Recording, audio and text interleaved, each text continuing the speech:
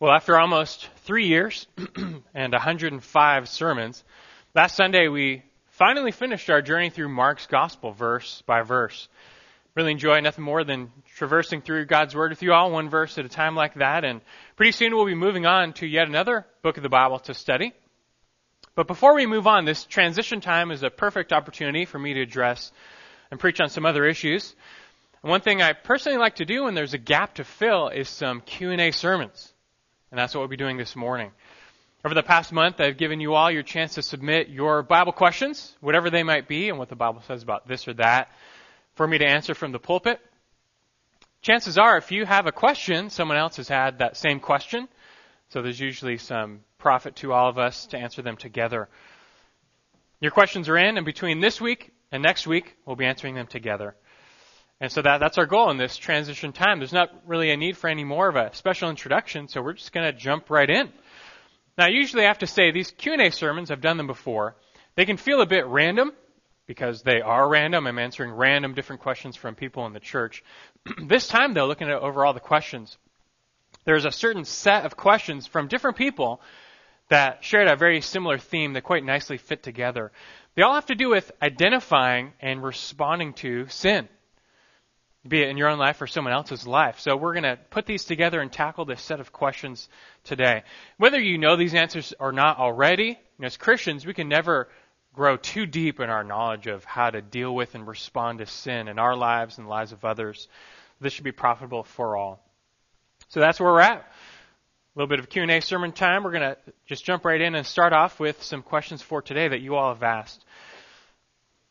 Let's start with a good one, a simple but good question. Number one,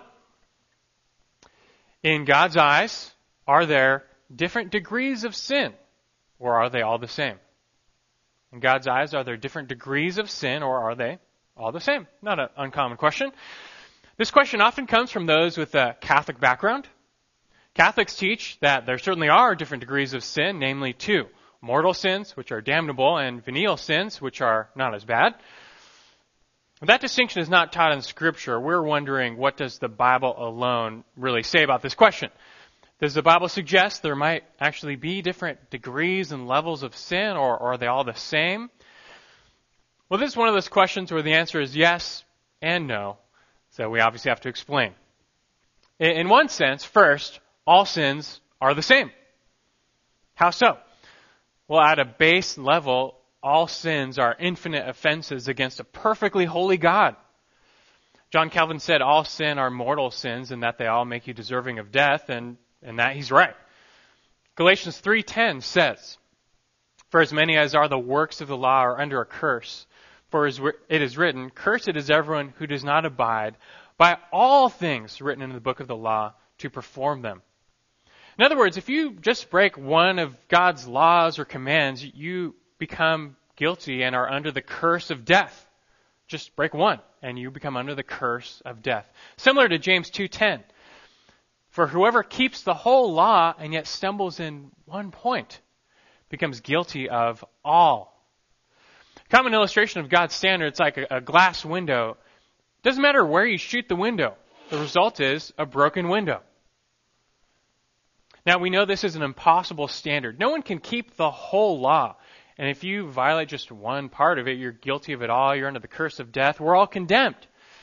Well, thankfully, we rejoice in the good news of Jesus Christ, who came and died on that cross to become a curse for us. That's what he was doing. He was paying for all of our sins, wiping that debt away that we can be forgiven.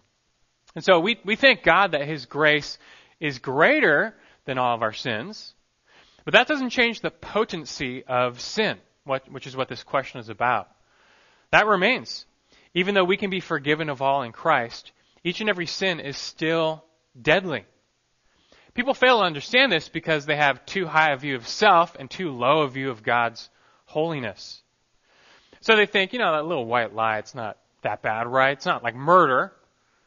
And although that's true, every sin, no matter how small, is still high treason against the God of the universe. With every sin, whether you realize it or not, you are choosing self over God, self-will over God's will, which amounts to idolatry. And God can justifiably condemn each of us for any sin. Every sin makes you legally guilty before God. Doesn't matter which one. Pick your poison. They're all spiritually deadly.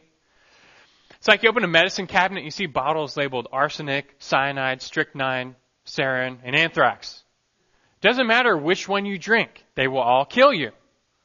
And so it is with sin, from lying, anger, greed, to adultery, murder, theft, and pick your poison. In that regard, they're all the same. A quick side note here, people often wonder, well, that doesn't seem quite fair. How can a little sin like lying merit an eternal punishment? It seems like the punishment doesn't fit the crime, if that's the case. But again, that's because you fail to understand the white-hot holiness of God. It's true, our sins, they are not infinite in duration. That's true. But they are infinite in magnitude. Each and every sin, no matter how small you might find it, reaches to the heavens, to the throne of God himself, an offense against his holiness. And therefore, they merit an infinite or eternal punishment. If you don't appreciate God's true holiness, maybe you need to revisit, the account of Uzzah. All he did was reach his hand out to stop the Ark of the Covenant from falling on the ground. Yet, because of his irreverence and disobeying God, who said never touch it, God struck him down dead right then and there. He made the mistake of thinking his hand was holier than the dirt of the ground.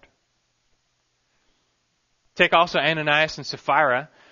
They did a good thing. They sold their property. They gave a ton of money to the church. And that's awesome. Yeah, okay, they lied about keeping some of the money for themselves. It's like their own money, though. They can do what they want, right? It's just a white lie. It's not going to hurt anybody. Yet for lying to God, to the Holy Spirit, God struck them dead as well. So you can see in a very real sense, before God, sin is sin. It's all the same. It's all like deadly poison. Just one drop of any one can kill you. For then you fail to attain to perfect righteousness. And that's what God requires. Perfect righteousness.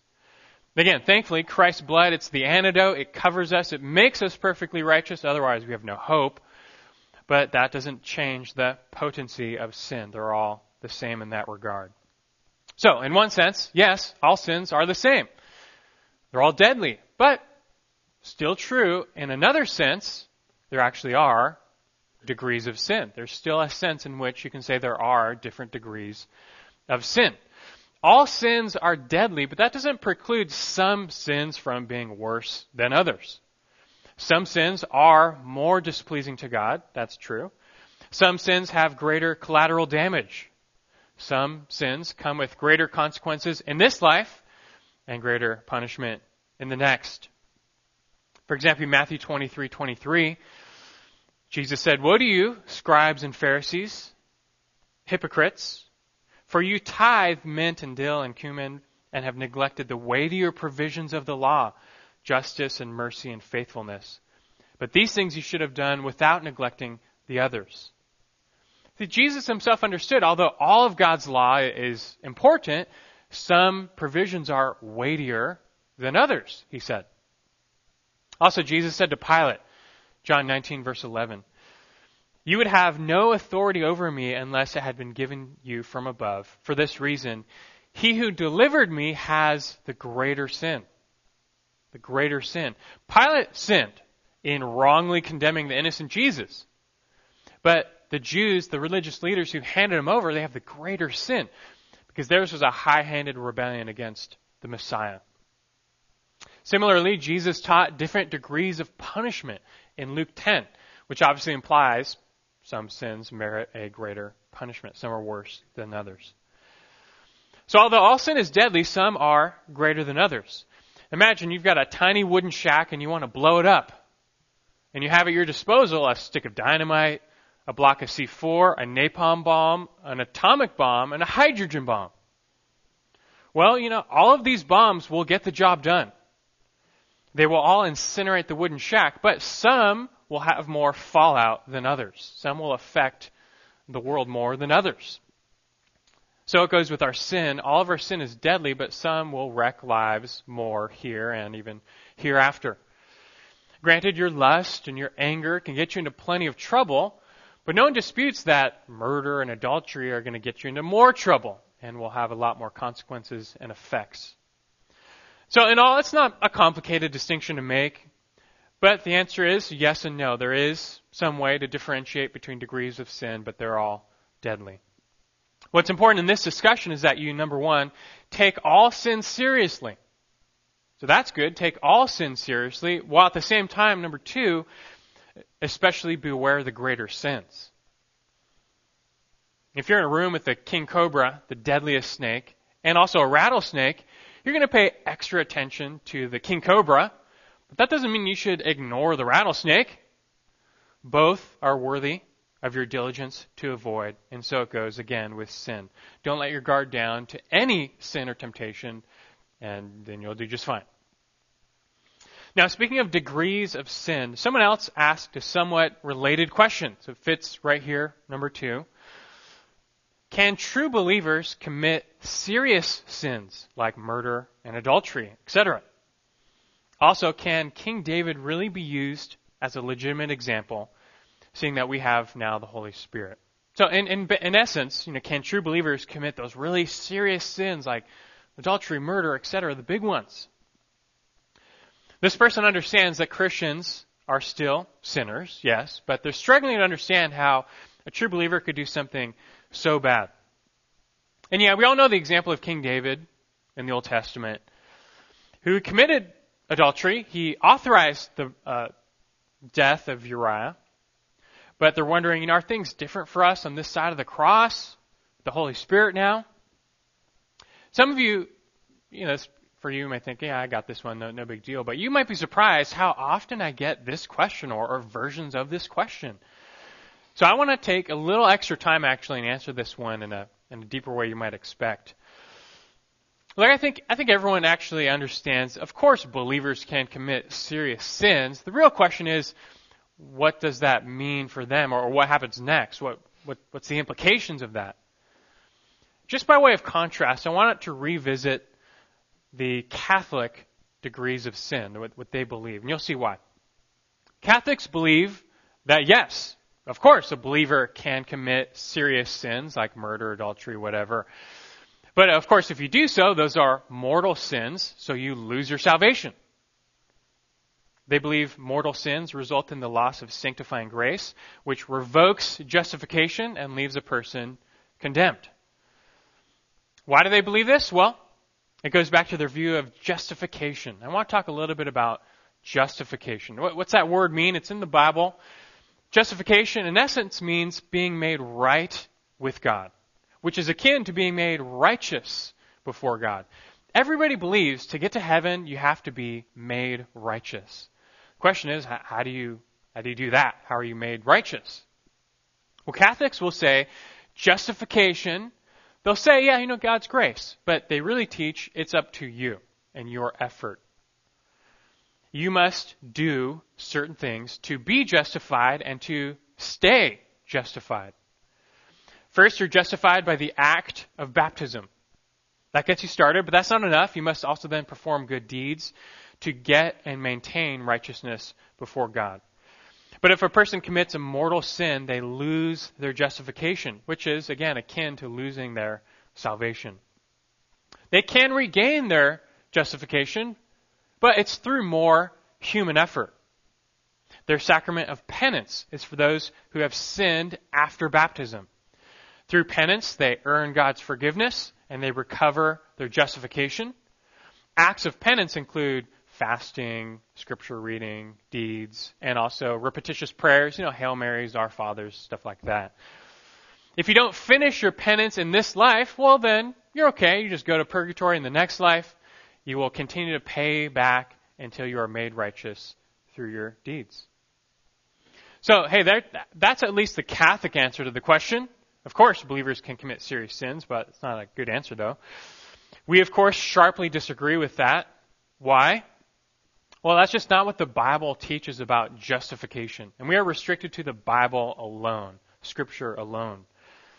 That's one of the main reasons we're not Catholics today. We're Protestants. We do not hold to that view of justification. So let's ask, what does the Bible alone teach about justification, being made righteous before God. How are sinners made right with God? Well, the Bible teaches justification comes as a gift, just a free gift to you by God's grace through faith in Christ. God's grace, meaning His total unmerited, undeserved favor to you. Romans 3, verses 23, 24, familiar. They say, all have sinned and fallen short of the glory of God, but being justified as a gift by His grace through the redemption which is in Christ Jesus. Justified as a gift by His grace. Galatians 2:16, man is not justified by the works of the law, but through faith in Christ Jesus. It's very clear. And grace means grace. It's free favor. Justification, which is the essence of salvation, comes by God's grace alone, through faith alone, in Christ Jesus alone, apart from the works of the law. And when God justifies a sinner, He justifies a sinner. It's done. Your debt is gone forever. You are made right forever. 1 Peter 3:18 teaches that Christ died for our sins once for all, the just for the unjust, so that He might bring us to God. His payment was complete.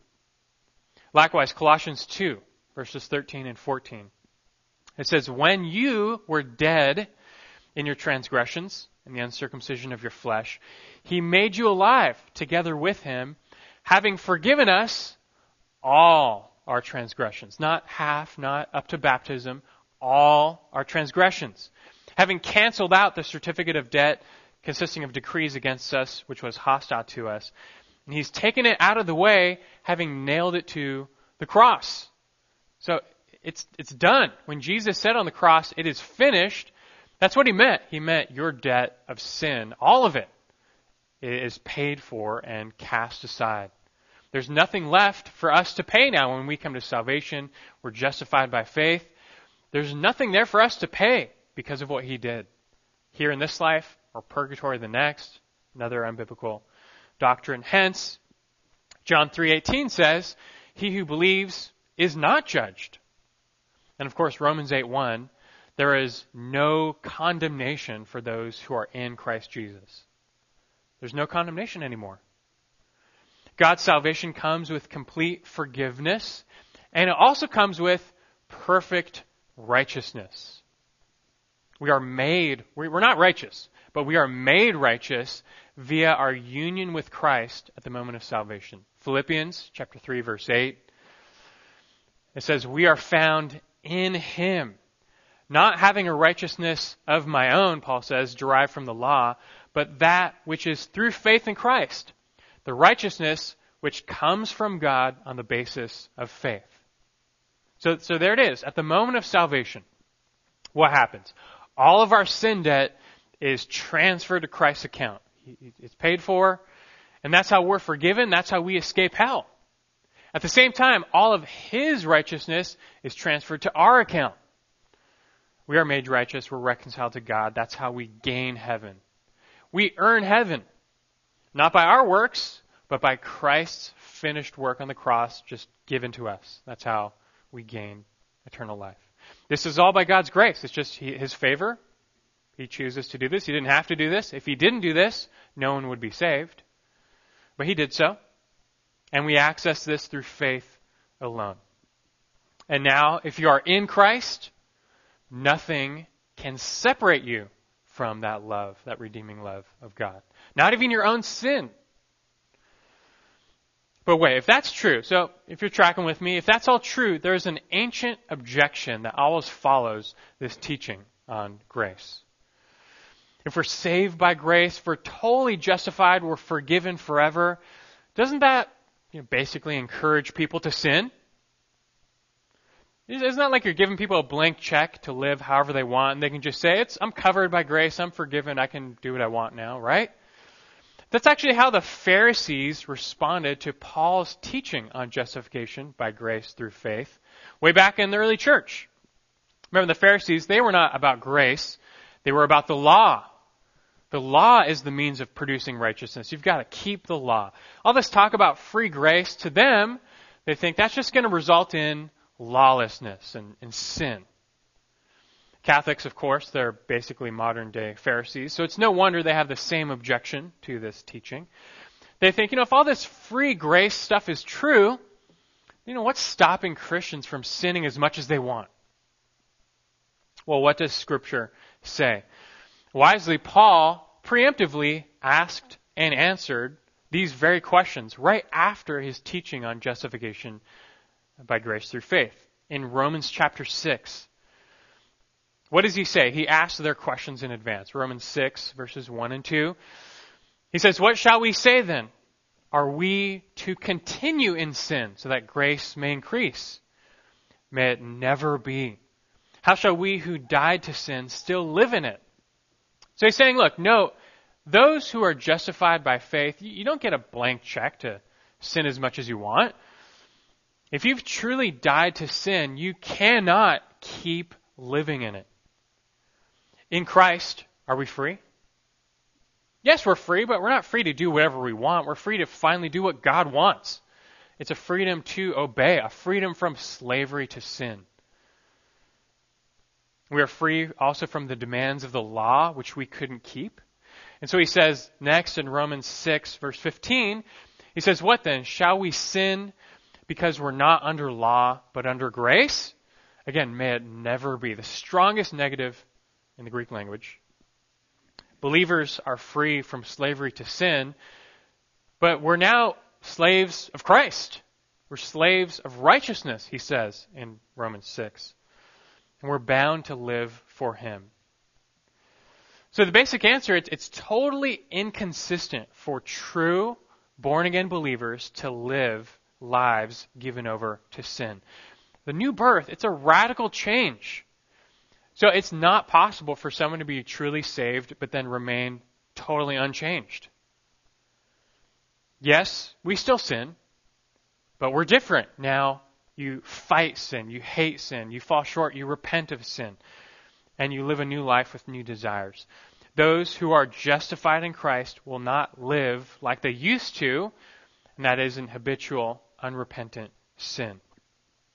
Now, I hope you get all that. You still might have some questions, though, because doesn't that happen still? Meaning, I think we all know people, or have known people. They call themselves Christians, but then they're living a life off in sin and unrepentant sin, just living like an unbeliever. But they still call themselves a Christian. So what's up with that? What does that mean for them? Does that mean they've lost their salvation? No, that's not the answer.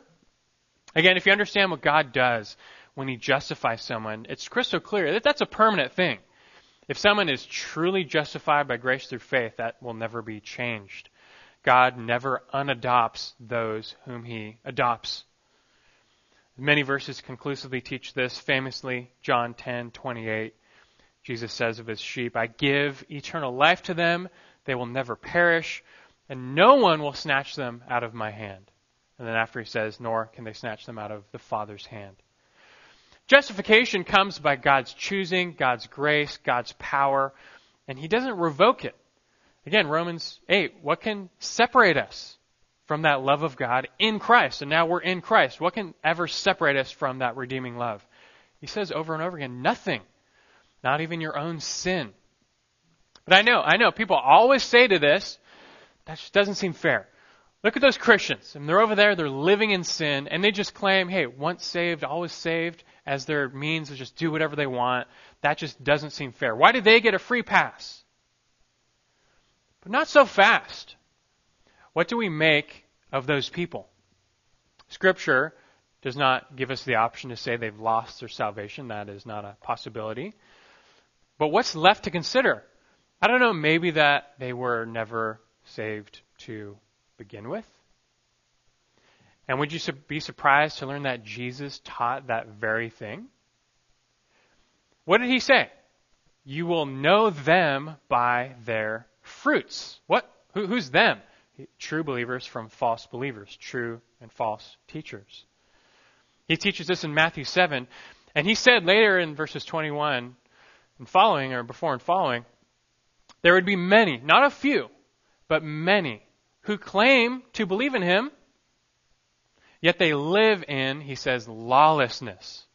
They live in just total lawlessness. And on the day of judgment, they will wonder in terror why they're being judged and rejected. Remember what Christ says to them. Depart from me, I never knew you. He doesn't say, depart from me, you've fallen from grace. He says, I never knew you. Like not even to begin with. In that saving relationship sense that he's saying, you never had a saving relationship with me. Not that you had it and you lost it. You never had it.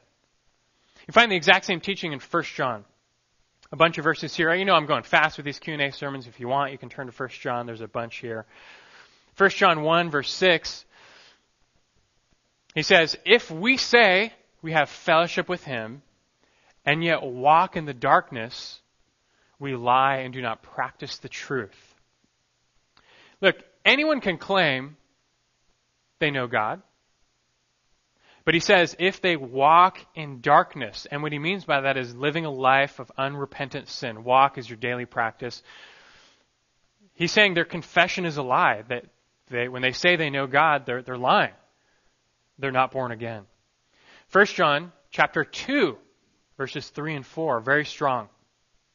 He says, by this we know that we've come to know him. Catch that phrase. He's not saying this is how we know him. This is how we know that we do know him. In other words, how do you know if you're truly saved? That's an assurance of salvation verse. By this we know that we have come to know him if we keep his commandments. We're not saved by keeping his commandments, but the saved person will keep the commandments. Verse 4, the one who says, I've come to know him, and does not keep his commandments is a liar, and the truth is not in him. They're very, very clear verses about what a true believer will look like, what a false believer will look like. And don't get me wrong, we're not saying Christians don't sin. What did he say back in chapter 1, verse 8? If we say we have no sin, we are deceiving ourselves and the truth is not in us. The answer is not to deny you're a sinner. No, we know we're sinners. We know we still sin. The response to our sin is not to deny them, but to confess them. The next verse, 1 John 1, 9. Instead of denying our sins, it says, if we confess our sins, he's faithful and righteous to forgive us all our sins and to cleanse us from all unrighteousness. Like when Christians sin, we're not unsaved. You don't lose your salvation. You don't lose your justification. God is still our Father. But the joy of our fellowship is hindered. And so we confess, we repent. God restores us to that joy. But that doesn't mean there's condemnation. There's never condemnation for those in Christ Jesus. He is our advocate. He's our propitiation. He says, 1 John 2, verses 1 and 2 now. He says, my little children, I'm writing these things to you so that you may not sin. You know, we're trying not to sin. He says, I'm writing that you may not sin. But if anyone does sin, we have an advocate with the Father, Jesus Christ, the righteous. He's there advocating for us, even if we do sin. And it says, and he himself is the propitiation for our sins, not for ours only, but also those of the whole world. We can't be held guilty for our sins anymore because Jesus already paid for them. He propitiated. He satisfied God's wrath for them. So, put all this together. What is a believer's relationship to sin? If you have a true faith in Jesus as your Lord and Savior, God justifies you. That means he has forgiven all of your sin debt, and he's given you Christ's righteousness. You are made perfect in his eyes. And here on earth, we still sin, but that sin no longer condemns you. That does not give you an excuse to go on sinning, though. Rather, with our justification comes new birth, where we're transformed. Now we hate sin. We want to strive toward Christ-likeness. We fall short, we repent, and yet we grow. And when Christ returns or we go to him, we are glorified. Our redemption is complete. But at the same time, Jesus said tares would grow among the wheat. Speaking of false believers, and he says these are identified in Scripture as those who profess Jesus with their mouth, yet clearly deny him with their lives. And these people, they're not becoming unsaved by their deeds. Rather, they're simply shown to be what they are, untransformed by God's grace. They have not fallen from grace. They're just making pretty clear they never received God's amazing grace to begin with. Because when you are touched by God's grace, you are new. You are changed. You can't fake it. It's not a small thing. It's a radical change that takes place inside out. Again, for the other person, we're talking about a person living in habitual, unconfessed, unrepentant sin, walking in darkness, walking no different than they were before their profession of faith. Scripture leaves no doubt such a person is simply unregenerate. They were never saved to begin with. Now, I know I've really labored this question. I could have given you a very short, simple answer. But this is an opportunity to talk deeper about salvation, the nature of true salvation. And you can never have enough teaching on that, right? So that's fine. But now we can finally apply all that foundation to the original question, which was a simple question. Can true believers commit those serious sins, murder, adultery, stuff like that? Well, here, the answer is yes. Of course they can. And they can be forgiven of serious sins. Is God's grace greater than even our worst sins? Yes, it is.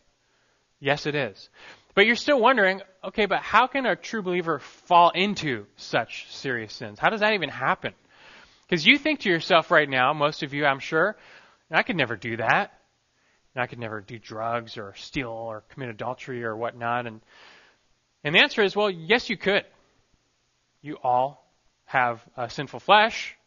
And do not underestimate the power and the deceitfulness of sin and the depravity of your own flesh. Granted, you may not be able to do those things right now, but I'll tell you how it works because I've seen it too many times. Just give me any Christian who is detached from the vine of Christ, who is walking in the flesh, not by the Spirit. They're spiritually malnourished. They're detached from the Word, from prayer, from church, from fellowship, from the Lord's Supper, you name it. They're going to be easy picking for sin and temptation. Little by little, the strength of their faith will be whittled away, weaker and weaker, like a vine cut off, more and more brittle. And pretty soon, the smallest temptation will take them down and they'll fall, and they can fall hard. Can happen to anyone who persists in walking in the flesh, not in the Spirit. So take heed lest you fall. It can happen.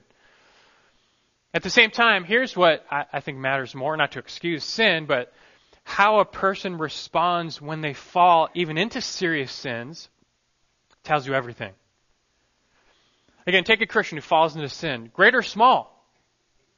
They fall and then they stay there. They stay down. They refuse to repent.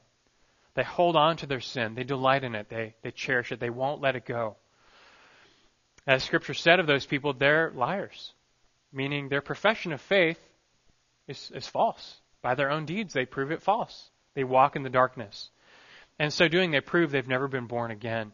In fact, isn't that what the process of church discipline is meant to reveal? If someone is caught in sin and they refuse to repent, by the end, you treat them like what? Like an unbeliever. Because that's what they are. But if you have someone who's fallen into serious sin, yet when they're confronted, like David, and they're broken, they're humbled. Well, praise God for that. That's the right response. True biblical repentance, where a person genuinely turns from their sin and seeks the Lord, that is the right response. That's a sign of the new birth. Because unbelievers don't respond to sin like that. We're talking genuine humility and brokenness. Praise God for that. That should be our response to all of our sins all the time. Great or small. Remember, and all sin is basically the same in that regard, right? By the way, yes, I still think David is a perfectly valid example. I don't see anything in Scripture that teaches just because he was under the old covenant, God held him to some different standard for those sins. In fact, I think his sins and his repentance and his restoration were included in Scripture on purpose, of course, both to warn us, yet also to encourage us. Because although his sins were great, there's no greater example of biblical repentance and restoration in Scripture than David. So be encouraged. If you're here and you've fallen into serious sin, repent, be restored, and rejoice. He who's forgiven of much loves much. You probably love God more. And just read Psalm 32 and 51. You can see what the heart of a true believer looks like. David wrote Psalm 32, Psalm 51 to express his repentance. On a personal level now, as you consider this question, first, make sure you guard your own heart. Like I said, beware the deceitfulness of sin in your own life and in the lives of those around you, and take heed lest you fall. But I also would say, beware the leaven of the Pharisees. It's very easy, especially for young Christians, to revert back to the law in their thinking, and they treat others as if they're under the law. And so they see other Christians breaking the rules. They want to bring down the hammer of the law on them and judge them. But remember, we're not under the law, but grace. This doesn't mean we excuse sin, but it does mean we show grace and compassion, even to those caught in sin, caught in trespass. We want to be there to help them, to restore them, not to judge and condemn them. You leave that to church discipline. If someone is hardened in sin, they'll have to go down that road to be revealed as what they are, an unbeliever. But you just worry about showing grace and compassion to those even in serious sin. Pray for them and help them. Now, speaking of that issue, this actually sets up a third and final question. Yes, it is possible for Christians to sin, great or small, even after justification. When that happens, though, and you see it happening in someone else, what should you do about it? This is question number 3. How do you admonish and give biblical reproof? How do you admonish someone and give biblical reproof or rebuke someone? Is it a command? Is it sin if we ignore the sins of others? Are we sinning if we see someone in sin and then ignore it? How do you admonish and give biblical reproof? So now you can see when I said these 3 questions, they fit together nicely. Christians, though justified, still sin. So if you see that in someone else's life now, what should you do about it? I think for a lot of people, this has to be one of the most uncomfortable subjects. It's right up there with public speaking. They would rather die than go and talk to someone about their sin. It's so awkward. It's a fear of man issue. You can get the sermon I preached not too long ago on fear of man. But whether you like it or not, yes, this is something God wants you to do. Then some people try and hide behind some proof texts, like Matthew 7:1. Do not judge, so that you will not be judged. See, there it is. We don't have the right to judge people. We can't, talk to people about their sin. Except in the verses that follow that verse, we are actually authorized to judge. And later in that same chapter, Jesus tells us to judge false teachers by their fruit. Now, this verse in the context, it's a caution against self-righteous, hypocritical judging. And that's why he says right after, take the log out of your own eye before you take the speck out of your brother's eye. We don't ignore the speck in our brother. We have to judge, but you judge yourself first. That's what he's saying. This is no prohibition against confronting and restoring a sinning brother or sister in the church. You want to make it real simple? Luke 17, verse 3. Jesus said, if your brother sins, rebuke him. And if he repents, forgive him. Does it get much more straightforward than that? If your brother sins, rebuke him. Also, 1 Corinthians 5, verses 12 and 13, Paul said, what do I have to do with judging outsiders? Do you not judge those who are within the church? Those outside the church, God judges. But remove the wicked man from among yourselves. We don't judge non-believers. They're not in our authority. They're not bound by the law of Christ. We have no authority over their sin other than share the gospel with them. But when you're in the church, you claim Christ, you are now fully accountable for that. Plenty of verses like this. So, first part of this question, is this a command? Yes. Is this something God wants you to do, all of you? Yes. This is merely a reflection of the second greatest command, to love one another. If sin is so evil in God's eyes and it's so damaging in our lives, the most loving thing you can do for someone is to help them overcome their sin. Proverbs 27, verse 6 says, "Faithful are the wounds of a friend, but deceitful are the kisses of an enemy." Your phony friends are the ones who will ignore the sin in your life. But your true friends will love you enough to do the hard thing, which is to actually talk to you about it, risking the relationship because they love you enough to seek your purity. And I hope if you actually have someone like that in your life, you really value that person. They are a true friend. Now, the question is, when should you say something? When should you speak up? Well, basically, whenever you witness unrepentant sin in a professing believer. When you witness clear, unrepentant sin in a professing believer. Again, with unbelievers, it's a different ballgame. Granted, you can still talk to them about their wrongdoing, and perhaps you might need to, but we can't hold them to the standard of Christ. Really, their sin is more an opportunity to share the gospel with them than anything, so do that. But for fellow believers, you confess Christ, that means you represent Christ to the world. And so like Matthew 18 says, you see your brother sin, go and show him his fault in private. You need to go to them and help them overcome their sin. And if you see it, you're the witness, you become the one responsible to go tell them. Now you might say, what about Proverbs 19:11? It is glory to overlook an offense. Or 1 Peter 4:8. Love covers a multitude of sins. Those are great verses. They're valid. And things can get a little tricky. Maybe you have a situation where someone personally offends you. They come over to your house, it's raining, they track mud all throughout your house. They haven't sinned per se, I guess you could construe it that way, but you're certainly offended, you're upset, but you would be wise to overlook that offense and show grace. What's also tricky is when you see someone acting foolishly. They may not be in some clear-cut sin, but you see them making foolish decisions. You know that's going to bring ruin in their life later on. Do you say something or not?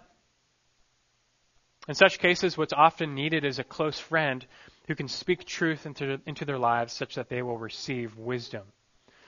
But I think Scripture is also clear. If you witness someone in a clearly defined, unrepentant sin, you need to go to them.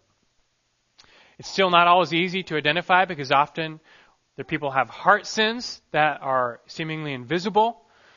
Talking about anxiety, discontentment, pride, lack of self-control, selfishness, impatience, etc. Those kind of heart sins, they're very hard to pin down. And so they can be hard to talk to someone about them. Doesn't mean we ignore them, but these often present us with an opportunity maybe more for discipleship to help someone come along them with their ongoing struggle with a given issue. Now, I will say, remember to discern what category a person is in before you talk to them. Discern what category a person is in before you talk to them. This is this golden verse in counseling, 1 Thessalonians 5:14. Know it well. 1 Thessalonians 5:14 says, "We urge you, brethren, admonish the unruly, encourage the faint-hearted, help the weak, be patient with everyone." Just file that one away. And just keep that. Get that straight. Save your serious rebukes for the one who's unruly, living in unrepentant sin. They need that rebuke. Some people, though, they're already broken by their sin. They're faint-hearted. They've been humbled by their sin. You rebuke them, you will crush their spirits. They don't need a rebuke. They need encouragement. Lift them back up. Help them to repent and grow. Some people are weak. It's referring to the spiritually mature. They just need instruction. They don't even know better. And of course, be patient with everybody. All right, so sometimes, by wisdom, you might overlook an offense. That's good. Sometimes a person doesn't need a rebuke. They actually need encouragement. Be discerning. But there will be times where you see someone, they're in sin, they're unruly. It's clear they need a rebuke. They need a reproof and admonishment. Someone to talk to them. So now we'll ask, what do you actually say? Like, that's super awkward. What do you say? Well, to answer this question, I like to draw on a resource I use in counseling all the time. Pick up a copy of this book. It's called The Peacemaker. We've talked about it a bunch here. The Peacemaker by Ken Sande. If you want the long version, a whole book on how to do that, basically, how to resolve conflicts biblically. So you can get the 300-page version if you want the long answer. I'll give you the condensed 2-minute answer to that question. But I like how he's wisely laid out a path to speak to someone to resolve these conflicts. He uses 4 G's, very catchy. Step 1 is to glorify God. This is just you, internally. Meaning before you say anything, you just check your desires at the door. What are you trying to get out of this? Why do you want to talk to that person? You trying to win an argument or prove a point? Don't say anything, because that's the wrong attitude and the wrong desire. Your desire must be to glorify God and to help this person.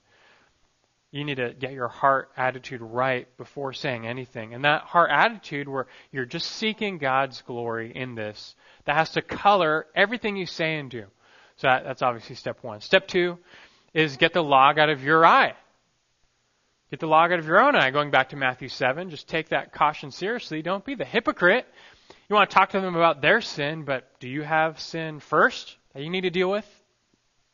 So examine yourself, lest there be any hypocrisy in you. If this is a conflict, a personal conflict, you just worry about yourself first. You repent of your sin first. Any way you have contributed to the conflict first. Before you even worry about them, just get yourself right before God and before them. Seek their forgiveness for what you have done. You do that first. This doesn't mean you have to be absolutely perfect before you can ever talk to someone about their sin, but it does mean you need to deal with yourself first. If need be, if applies, you need to deal with yourself and your own sins first. Only then comes step number 3, which is gently restore. Gently restore. Notice it doesn't say gently condemn, but gently restore, because isn't that your goal, right? You're not talking to someone because you want to condemn them. Again, if that's your attitude, go back to step 1. But the goal is to restore.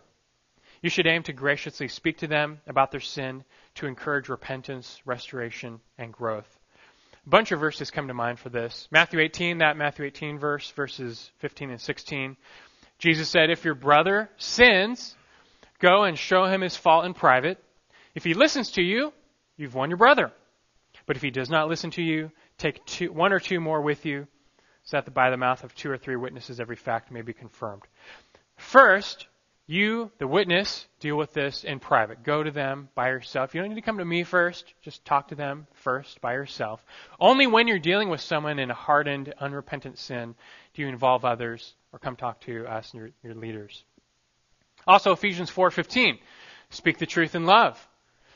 Be plain. Use Scripture. Talk about their sin. You don't need to beat around the bush, but call sin what it is. Yet do so with the spirit of humility and kindness. Don't need to be a jerk about it. 2 Timothy 2:24 and 25 says, the Lord's bondservant must not be quarrelsome, but kind to all, able to teach, patient with wronged, with gentleness, correcting those who are in opposition, if perhaps God might grant them repentance, leading to the knowledge of the truth. Remember, this is not a fight. This is a conversation, a gracious conversation you're trying to have with a person. So you're praying, you're trusting God to work, and as you are humble, He will bless you. Galatians 6:1, brethren, even if anyone is caught in any trespass, big or small, you who are spiritual, restore such a one in a spirit of gentleness. Now, that pervades what we're talking about here. This is not bringing down the hammer. This is being gracious and gentle, yet firm and clear about sin because you love them and you love God. Remember, the goal is not condemnation, but restoration. Not trying to bring down the hammer of the law. You're dealing with a Christian. So minister the gospel of grace. Trying to minister grace to them, reminding them of Christ, His good news, how His work forgives our sin and also compels us to pursue holiness. If you can get that across with the spirit of humility, I've found most true believers will respond positively and thank you. If you're dealing with a relatively mature believer, they will thank you. Then comes step 4, finally, go and be reconciled. Go and be reconciled. This is where you simply exchange full forgiveness, not half forgiveness where you hold on to some things, but full forgiveness. In the same way that God forgives us, you forgive them 100%, and vice versa. And your relationship is completely restored, just like God does with us. Well, we could say a lot more here, but just to wrap it up, I hope in regard to this question, though, at the very least, you take it seriously. You take seriously the commission to look out for one another and to help one another strive against sin. Just think about this. God, when He saved us, He knit us together in one body, the church. And now He wants us to be on guard against sin and temptation in our own lives and also the lives of others. Does He not? Does He want you looking out for the others running the race, for stumbling blocks in the road of sin? We all have our blind spots, do we not? And don't you want someone to run with you who loves you, genuinely loves you, and can watch your back? Can tell you, hey, you're about to stumble. There's a rock in your path. Watch out. Be on guard for yourself and for one another. I know it's awkward because you're trying to walk the line between being the sin police while looking out for one another. But remember the stakes. If you don't say anything and you see someone in sin, remember what's at stake. Hebrews 3:13 says, encourage one another day after day, so long as it's still called today, so that none of you will be hardened by the deceitfulness of sin. If you see someone in sin and you never say anything, by omission you are contributing to their hardness and sin. It's not your fault, of course, but God is telling you to do something. And if you don't, and they become hardened, you have a part to play in that. You have failed to serve your brother or sister in running against sin. So you need to take this seriously. We need to fight for one another against the deceitfulness of sin. Sin is a serious enemy, and even though we've learned today there's no condemnation for those in Christ Jesus, sin can still bring much ruin and hardship in this life, even for believers. It can affect others. It doesn't honor God. With the new birth, we want to walk by the Spirit, not the flesh, right? But sometimes the Spirit is willing, the flesh is weak. So we need help. Therefore, look out for one another, lest they get caught up in a greater sin. Develop deeper relationships with one another so that you can speak truth into their lives and they'll receive it. That can be built up into Christ. And that's our ultimate goal. Ephesians 4:15 again. Speak the truth in love. But he says that because we are to grow up in all aspects into Him who is the head, even Christ. That's the goal of all of it, of our race, Christ-likeness. So simply help others to run this race. Well, that's going to do it for our questions for today. Just a final thought, given this theme of sin, I think it's fitting for us to remember to always give thanks to God, because He has resolved all of our sin issues on the cross. He sent Jesus to pay for our sins, great and small, to reconcile us to Himself and to reconcile us to one another. I hope you see in all these discussions about sin, they all will come back to one thing: Christ and His work and His person. He is the answer to all sin. Your relationship with God, your relationship with others, Christ is your answer. He is that good news. The answer to sin, the means of all reconciliation. Apart from Him, we'd be lost in the muck and the mire of the world. But as you believe in Him and now walk in Him, be sure to minister His good news. And you will see God glorified in your life and the lives of others. Let's pray for today.